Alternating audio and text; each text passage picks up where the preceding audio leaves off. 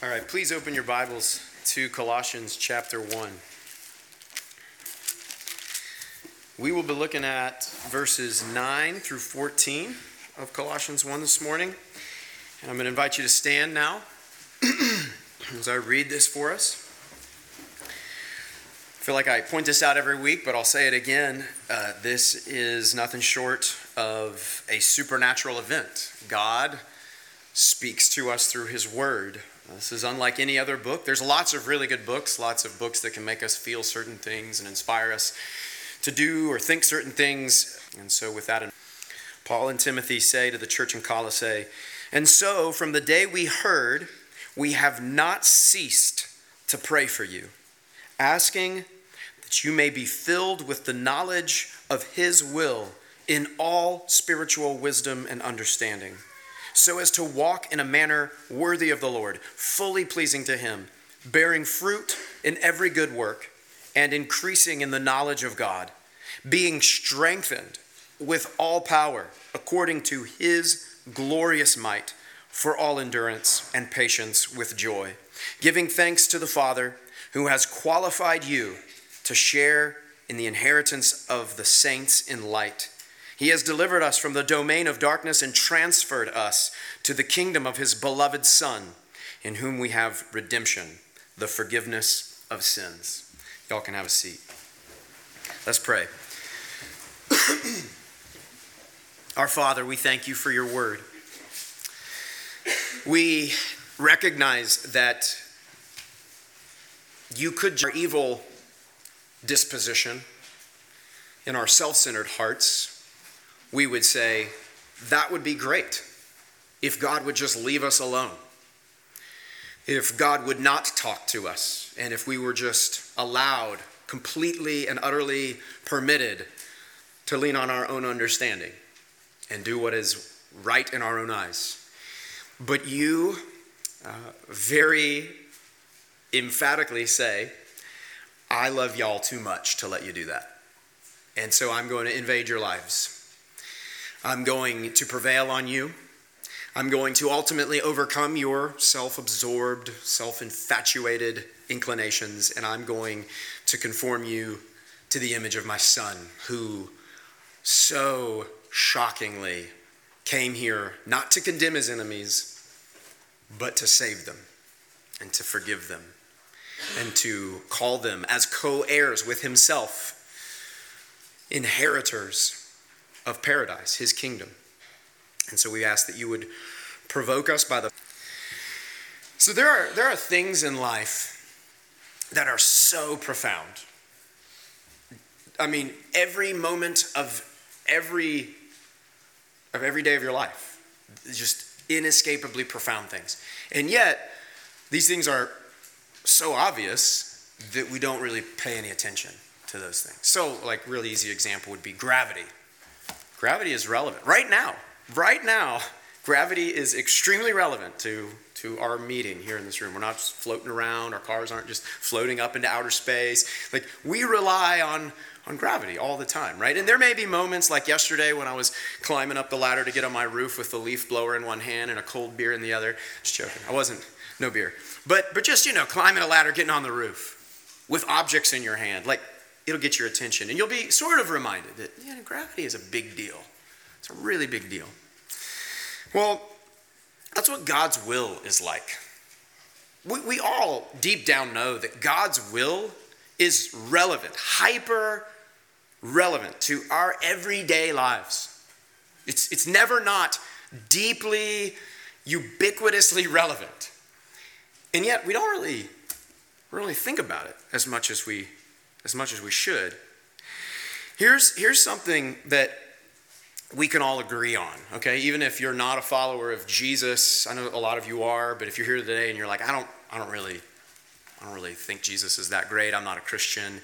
So if you're not a Christian, or you are a Christian, or wherever you are on the political spectrum with all the polarizing political lines that we draw, here's something that we can all agree on. At least we can agree on. You didn't decide to exist.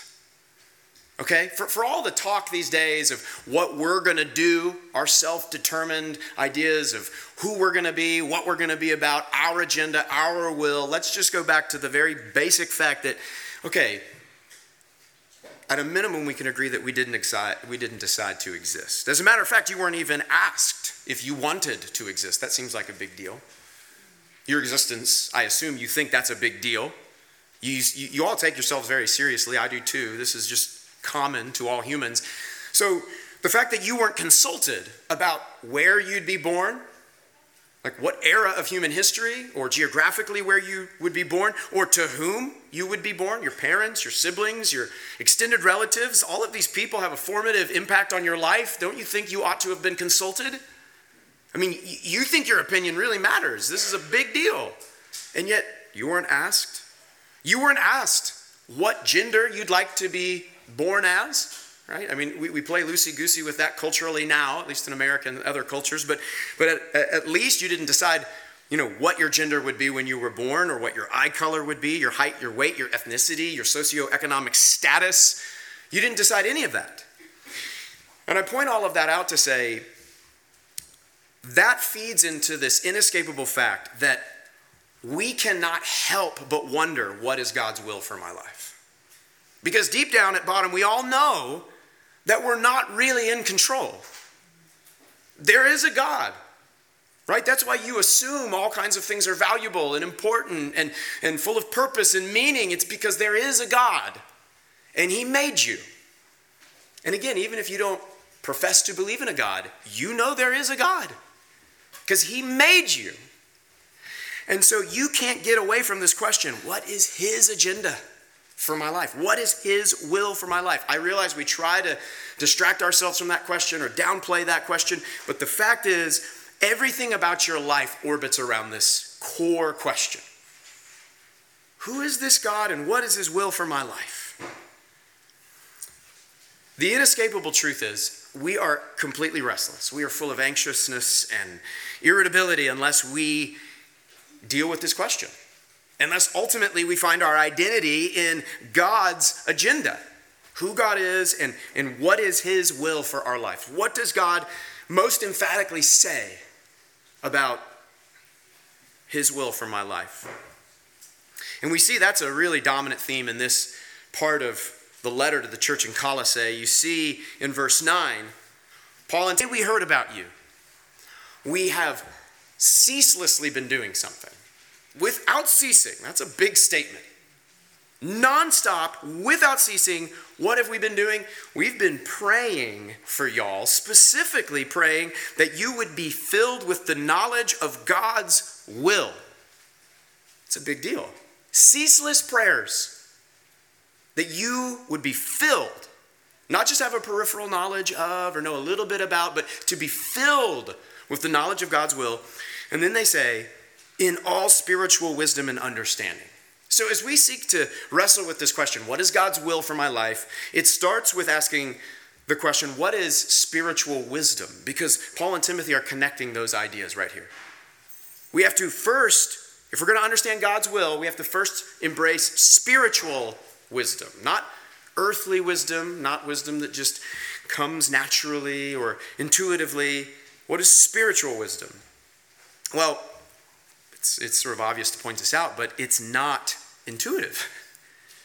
You can define what something is in part by saying, here's what it's not. And so we need to establish that spiritual wisdom is not intuitive. It doesn't synchronize with our cravings for feeling in control and our cravings for quantifiable success or productivity. It's very different. The Bible says God's will, God's ways are not your ways.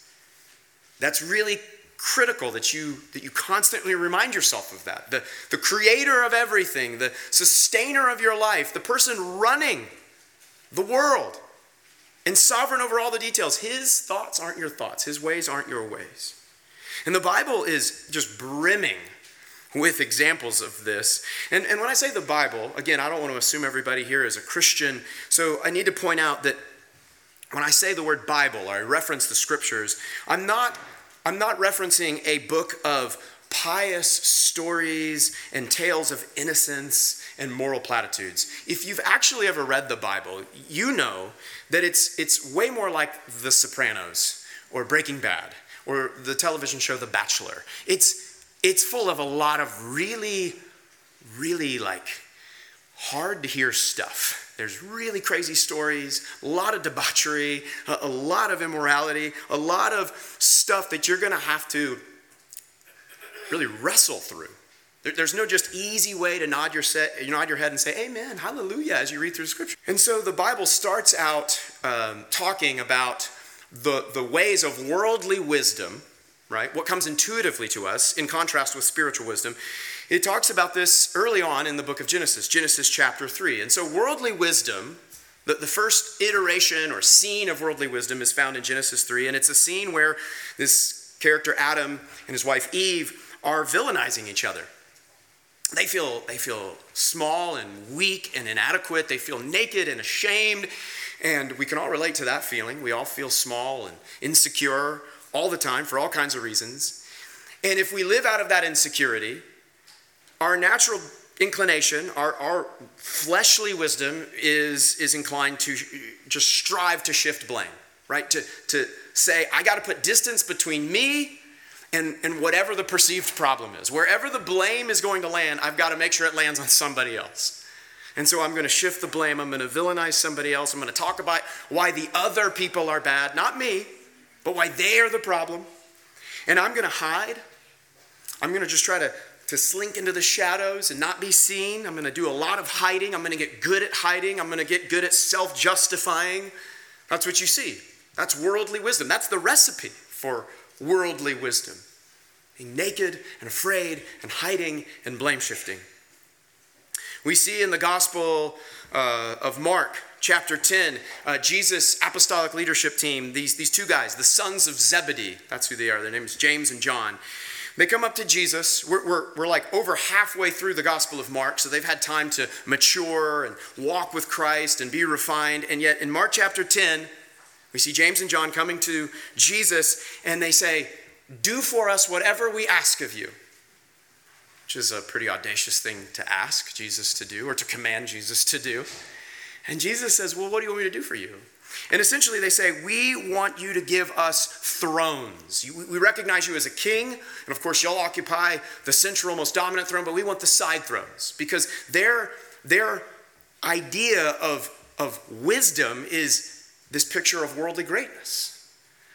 And these are the apostles of Jesus. These are the people who walked with God in the flesh, who heard God talk about how greatness is not defined by whether or not you occupy a throne. It's defined by whether or not you serve and follow in the way of the sacrificial king.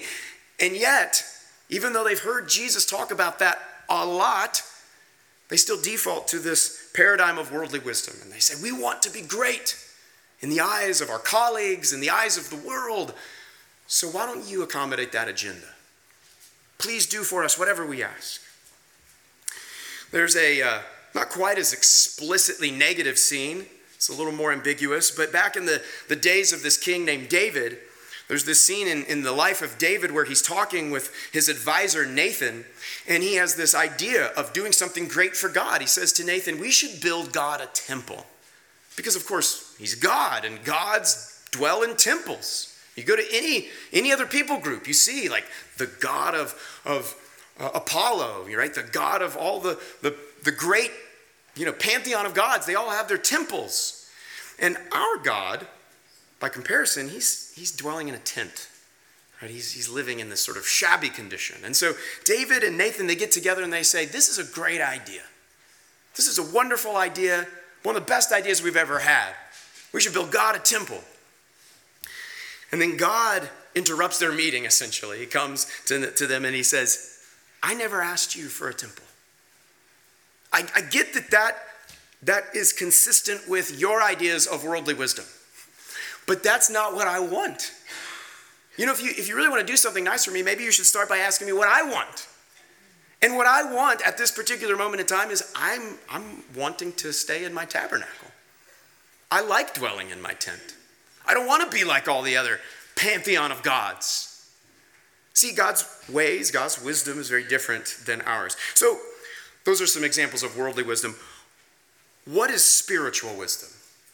Right? That Paul and Timothy would ceaselessly pray that we would be filled with God's will in all spiritual wisdom and understanding. So what is spiritual wisdom and understanding? Well, the best way, and probably the simplest, most clearest way to answer that question is to watch Jesus. Let's just think about what was Jesus like? Because he is the full embodiment of spiritual wisdom. And that word embodiment is actually really key to understanding what spiritual wisdom is. Knowledge of God's will is not merely academic. We are people of the book. Certainly we study the Word of God. There's an academic dimension to it, right? We have to cognitively contemplate God's Word. But it doesn't stop there. Because when God comes into the world in the flesh, he reads the Bible. He's always saying, it is written. So clearly he's been reading it. But he never stops there. He says, it's not enough to have an academic, cognitive awareness of what God says. You have to act on it. You have to live it out. You have to experientially get into the flow of what God is emphasizing. And so that's what God does. God takes on flesh. He gets down and dirty, right? Where the action is. He's an embodiment of spiritual wisdom. Not just ideas, but the embodiment of spiritual wisdom. You know, we tend to think of mature Christianity as, there's this great Bible conference. You know, there's this great seminar I attended. These breakout sessions, these workshops, or maybe it's worship gatherings, and the music is amazing, and just the feelings of the music and the gathering is amazing. And you know, in Jesus' day, he would have had opportunities to access those kinds of things. In his day, it would have been the synagogue and the temple. These would be the places of learning about the Torah, God's word, and experiencing the worship of God with his people. And Jesus customarily did go to synagogue, and he taught in the synagogues, and he visited the temple. He wasn't avoiding them. He customarily, regularly did go, and he participated in those places, in those contexts. But if you watch Jesus in the Gospels, his most intense moments of ministry, his most emphatic moments where he's explicitly talking about the kingdom of God, living out the truths of God's kingdom, where do we see those things taking place? Well, they're out in the villages with the people. They're not in just the holy huddle of the religious gathering or in the academic settings of studying the Torah. We're not villainizing those places, but we're recognizing that the most emphatic places where Jesus is cultivating mature Christianity, that's happening in the shabby villages of Samaria, in Bethany, and even the scandalous places like Samaria, and in the living rooms of tax collectors, and hanging out with prostitutes, and these people that no self-respecting rabbi should ever be around. And Jesus says, if you want to know what the most mature paradigm of Christianity is, look no further than God in the flesh. And if you call yourself a follower of Jesus, then of course you will follow him into the places and find yourself amongst the people where he traveled and where he most joyfully and enthusiastically invested his time.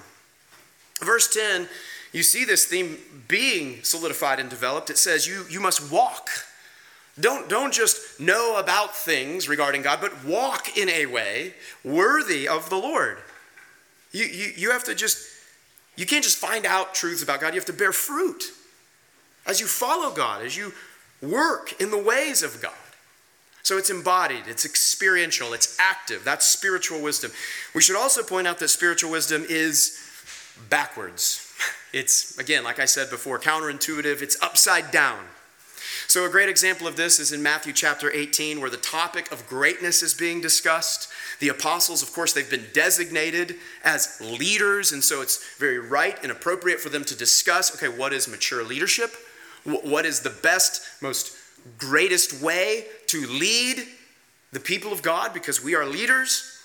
And their idea of greatness or the highest level of Christian maturity, it's a very earthly or worldly paradigm.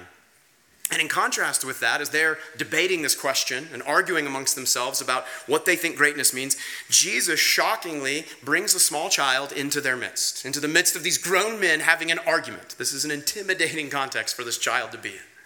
And Jesus puts this little kid right in the midst of these grown men arguing about what is real maturity, what is real Christian greatness. And Jesus simply points at this little kid. I have to imagine he looks pretty intimidated and vulnerable and sort of sheepish as he's standing there in the midst of these grown men. Vulnerability and frailty, and he says, that little child is the paradigm of greatness. That is so backwards from anything we would ever come up with. That'd be like asking the question, who is the greatest person to have ever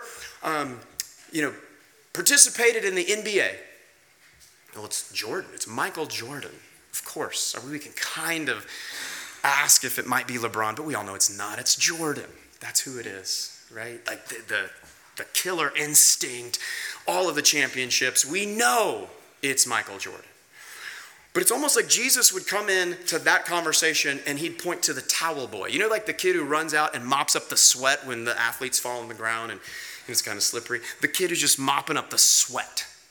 And Jesus was like the greatest, I'm not saying player, greatest participant of all the people who've ever participated in the system of the NBA. Jesus would say it's that towel boy.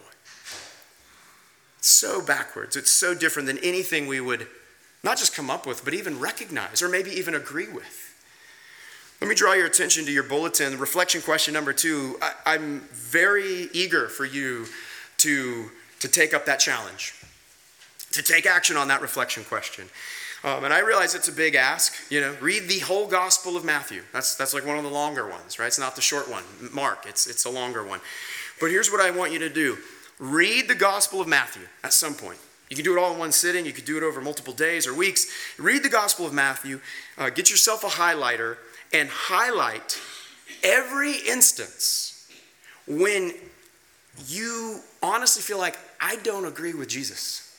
Like every instinct in me would not say what Jesus is saying right now, would not immediately agree with what Jesus is emphasizing right now.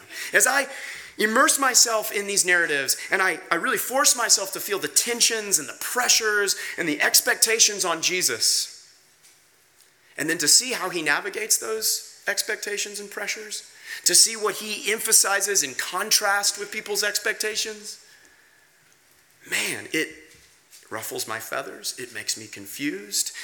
It's just very, very different than what I would choose to be about or choose to say or how I might choose to respond. And the big thing you'll find if you take me up on that homework assignment, the big thing you'll discover is that Jesus mostly is leading us into this paradigm of perfecting his power through your weakness. He's leading you in the way where you will feel weak, which is a big reason why we have a hard time following Jesus. It's a big reason why we are prone to wander away from Jesus and stray off into our own agendas, because we see that he's leading us toward things that will make us feel vulnerable and weak. And it begs the question, why is God leading us into weakness? Well, it's because he's all about exercising and developing his power. And you see that talked about in this letter. Experiencing God's strength and power and might. That's what Paul and Timothy want for the church in Colossae. In verse 11, they say, being strengthened with all power according to the glorious might of God. And of course, this is very, very definitively connected to that previous point I just made about taking action on God's word, not just reading about the things God commends and commands, but to actually take action on those things. If you act on what God says, most of the time it's going to land you in a world of weakness. Have you ever had that experience? I know some of you have. Where you didn't just read about something, but you said, okay, we're going to do what God says. We're going to take action.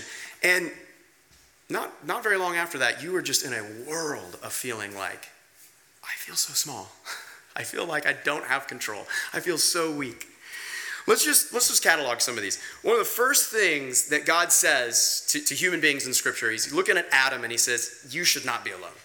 Amen? Men should not be left alone for all kinds of reasons, right? Even in a perfect world, before sin entered the world, God says it's not good for men to be by themselves. Okay, so we got to make them a helper, right? Okay, so marriage, he makes Eve, and Adam and Eve get married, they become one. God says it's good for Adam and Eve to be married. Well, some of y'all are married. How strong do you feel on a day-to-day or week-to-week basis? Like, man, I've been married 20 years. I got my spouse totally figured out. We've got this whole thing down. We are perfect at it. That's not the testimony. People who've been married for 20 years, 30 years, what they're going to say is, I'm more confused than I was in year one. Honestly, I was naive. There was so much I didn't know. And the longer I go down this path and I steward this mystery of marriage, you know what? There's a lot I don't know. I feel vulnerable. There's a lot of moments where I feel weak and I don't feel super confident.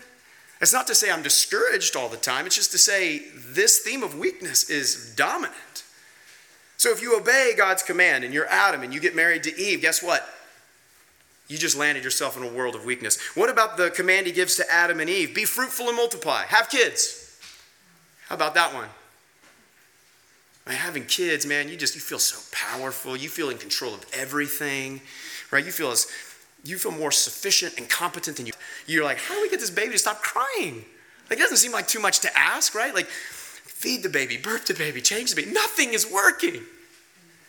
We are running a massive sleep deficit here, and it's just getting weaker and weaker and weaker. What about when Jesus sends out his disciples to proclaim the message of the kingdom? Like, we're all supposed to do this. We're supposed to go make disciples. There's this moment in the Gospels where Jesus sends out his disciples, and it's like he forces them into a posture of weakness. He says, okay, you're going to go out into all these villages, and here are the rules. You can't take any money. You can't take any extra provisions. You just have to feel needy and vulnerable and reliant on other people. Oh, and by the way, the thing that you're really most primarily about is this message of repentance. So you're going to look really needy and you're going to sound crazy. You're going to be offering people like the last thing on earth that they want, which is to admit that they're wrong and that they're needy and they need God to save them. Just weakness. What about the command in the letter to the church in Galatia where he says, Paul says, you got to remember the poor. Have any of y'all actually ever like tried to help out a homeless person? Like, not just give them something on the street corner. I mean, like, stop your life for a little while and like engage with them, press into their story, like actually try to get into the details of what would it rigorously look like to help this person. I know some people who've done that. It's hard. There's no formula. There's no way that's just going to be easy. It's going to feel pretty weak at a lot of points along the way. And let me draw your attention to the end of verse 11. So verse 11 says we want to be strengthened with all power according to the glorious might of God. And then verse 11 ends. Why? Why do we want all this power, the strength of God according to his glorious might? It's for all endurance and patience. What if I called you up and I said, hey, do you want to be strengthened with all power according to the glorious might of God? I invite you into that, being strengthened according to the glorious might of God. You're going to say, yeah, sounds great. Of course, I want to be strengthened according to the glorious might of God. But then you might ask, but why? Like, for what reason? And the answer here is for patience, for endurance. It's not so that you would feel more impressive or more elite or bigger than other people or just in your own eyes. It's for patience. It's for endurance. And honestly, there are so many realistic applications of this. I have a friend who struggles with same-sex attraction. He just very intensely struggles with same-sex attraction. And the power of God in that friend's life is that God is inviting him into a life of celibacy, abstaining from that very strong desire, And that God is leading him into this way of enduring. Instead of enjoying the thing that his flesh wants, God is saying, I want to strengthen you with all my might so that you could patiently endure. So you could be completely washed by the blood of Jesus and live out the remainder of your days waiting for Jesus to come back, because that desire of your flesh is never going to be satisfied in this life. There's something off about that desire, and so the power of God prevails in your life to shepherd you in the way of endurance.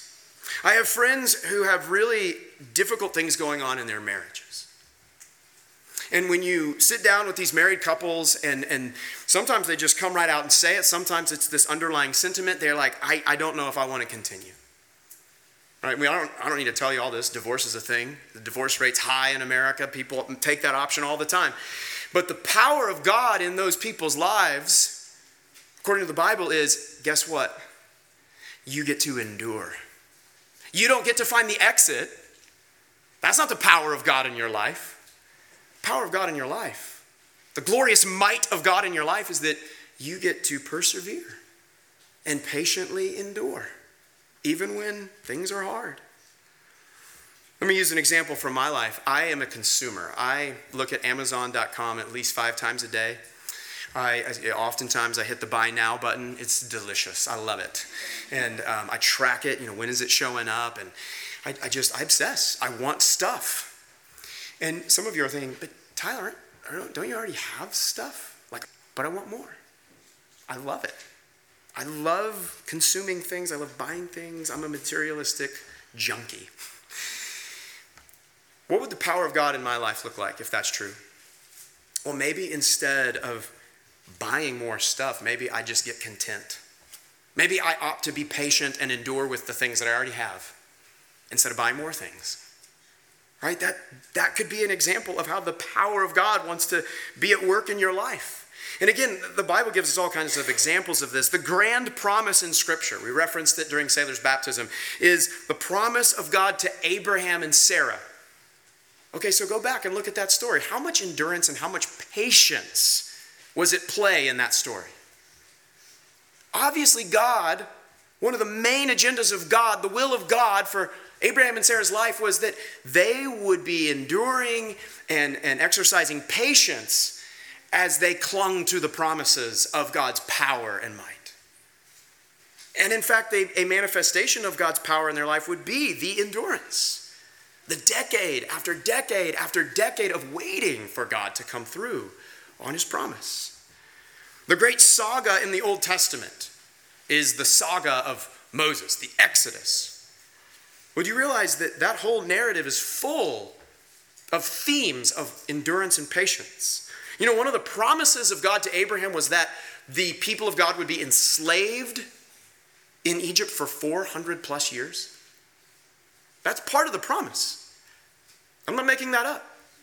You're probably familiar with the fact that God's promise to Abraham was that you'll have a huge family, more offspring than there are stars in the sky. You'll have all this land, all these things that we would immediately look at and say, those are good. But also part of the promise was, hey, you're going to go through this 400 plus years of suffering. It's part of what God said would happen. And then finally the Redeemer comes, right? Moses, the guy who's going to lead them out of slavery, he comes along, and well, we have to wait 40 years as he's raised in the palace of Egypt, the adopted son of Pharaoh's daughter. And then finally, he tries to deliver them. He sees injustice happening, and he tries to take action, and the people of God reject him. And so we wait another 40 years as he goes out to Midian to live with sheep, to be a shepherd. And then he comes back, and he's developed a speech impediment. He's as weak as he's ever been. He's way past his prime. And we get out of Egypt, and then what do we see? We see another 40 years. No promised land immediately. We have 40 years. So we have 400 years, followed by 40 years, followed by 40 years, followed by 40 years. There's a lot of patience, a lot of endurance that God would have to cultivate in those periods of time. And we could just keep going. The examples just are so prolific throughout Scripture. And here's what's crazy about that, is when we embrace this power of God and we start to get in step with his agenda for cultivating our endurance and our patience, it's so critical we see this. It's not a grudging or reluctant endurance or patience. Look at the end of verse 11. It's with joy. We endure, we exercise patience, not in this grumbling, well, I wish this weren't the case, but okay, sort of way. We endure and we exercise patience with joy. And I know you guys have seen this. This is a phenomenon, but it shows up in life. You have friends or you've observed where people did something really hard, like very grueling, very strenuous, requiring a lot of endurance and patience, and yet they seemed happy. It was like the joy set before them to do that thing that was grueling and hard, requiring endurance and patience. For example, like having a kid. A lot of people, they have this kid and their free time goes away, right? Life as they knew it vanishes. And the child, and they're trying to get their kids to take a little bit of a nap so they can recover a little bit of the sleep. And then what do you see them doing? A lot of them will then go on to have another kid. And you're like, you just suffered more than anybody I know, and now you're going to do it to yourself again? And that's what I'm talking about. People choose to do things that are really hard, and yet they seem to have this joy, even this unquenchable joy. Now, I want you to imagine someone who saw all the sacrifice that kids required, and at one point in their life, they decided to renounce ever having kids. And let's say they even took steps to ensure that they wouldn't have kids, like they surrendered to some sterilization procedure, and then later, they changed their mind.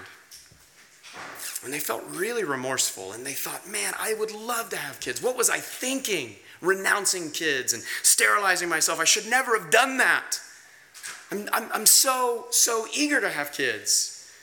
And then God intervenes in their life, and he forgives them, and he gives them the ability to have kids. Imagine how joyful that person would be to engage and endure in the painstaking process of parenthood. And that's the picture Paul and Timothy are painting here. That's the kind of joy and gratitude being described in verses 12 through 14. Ultimately, this is the will of God for your life, that you would embrace his forgiveness and enjoy being a co-heir with Jesus. That's God's foundational, most primary will for your life. Look at verse 12 and following. Paul and Timothy say, we give thanks to the Father who has qualified y'all to share in the inheritance of the saints, and he has delivered you from the domain of darkness and transferred you to the kingdom of his beloved Son, in whom we have redemption, the forgiveness of sins. And I would plead with you to slow down and really press into the details of what Paul and Timothy are communicating there. Don't nod off or say, oh yeah, I've read that before, okay, moving on. Really slow down and immerse yourself in what they are saying about your life. You have been qualified to share as an inheritor of heaven. You who are evil, you who made yourself an enemy of God, you have been forgiven. And not just forgiven, you have been made a co-heir with Jesus. You inherit the kingdom of God. That's incredible. You know, you could go back. I mentioned earlier the Bible has these stories that are very gritty, like, storylines like the television show Breaking Bad or Sopranos or The Bachelor. Honestly, if you go back and you read the stories of King David, a lot of his life looks like a lot of those TV series. David, when he was at the height of his power, right? He had conquered all these other kingdoms. He was feeling comfortable. He was feeling confident. What did he do? Well, he let it go to his head. And he grew very, very complacent. And he had an adulterous affair. And then he killed one of his most loyal followers, one of his most loyal soldiers, the husband of the wife that he had the affair with.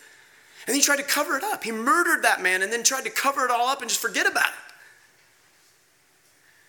it. And yet, the main theme of David's life, God's most passionate and primary will for David's life is not that he would wallow in a sense of guilt for having done those things, but that he would embrace the forgiveness of God for having done those things. And not just embrace the forgiveness, but embrace the staggering, too good to be true sounding reality that he was still a child of God. Not just forgiven for his crimes, but set on his way, separate from the family. No, he was an inheritor of the kingdom of heaven. Imagine being forgiven like that. I referenced Edmund Pavinci in the call to worship. I mean, that's what he experienced, right? I mean, he had sold his soul to the queen of darkness. He had betrayed his family. And yet he was offered forgiveness and a place amongst the kings of Narnia. Because that's the love of Christ. That is what is most primarily supposed to prevail in your life. God would say, that's my will for you. More than anything else, that you would receive my grace, receive my mercy, and be utterly and completely defined by it. Enjoy being an heir of God, saved from darkness, transferred into my kingdom, completely forgiven and redeemed. Relish the fact that you are with Christ for all eternity because of the prevailing mercy of God and the scandalous love that he wants to put into your life. Let me pray for us. Jesus, we know that this is the good news. We've heard it a lot. And we know and we admit that it's easy for us to go on autopilot. It's easy for us to read the Bible for ourselves or to hear it referenced and to just sort of say, yeah, I've heard that. Now back to whatever I'm concerned about or troubled by or anxious about. And God, I pray that really nothing short of a miracle will cause this to happen. Nothing short of your personal invasion of our lives through the person of the Spirit. We pray that we would be daily provoked to sit in awe of these mysteries of your mercy. And that we would be brought into alignment with the things that you really emphasize in Scripture, which the thing I see you emphasizing more and more as I read your word is your mercy. Your insistence on pursuing your enemies and enveloping them in your love and saying, this is what defines you. My forgiveness, my redemption, and my adamant command that you receive this status of co-heir with Jesus. So we ask that you would do that work in us and continue to do that work all the way to the day of completion. We pray this in Jesus' name. Amen.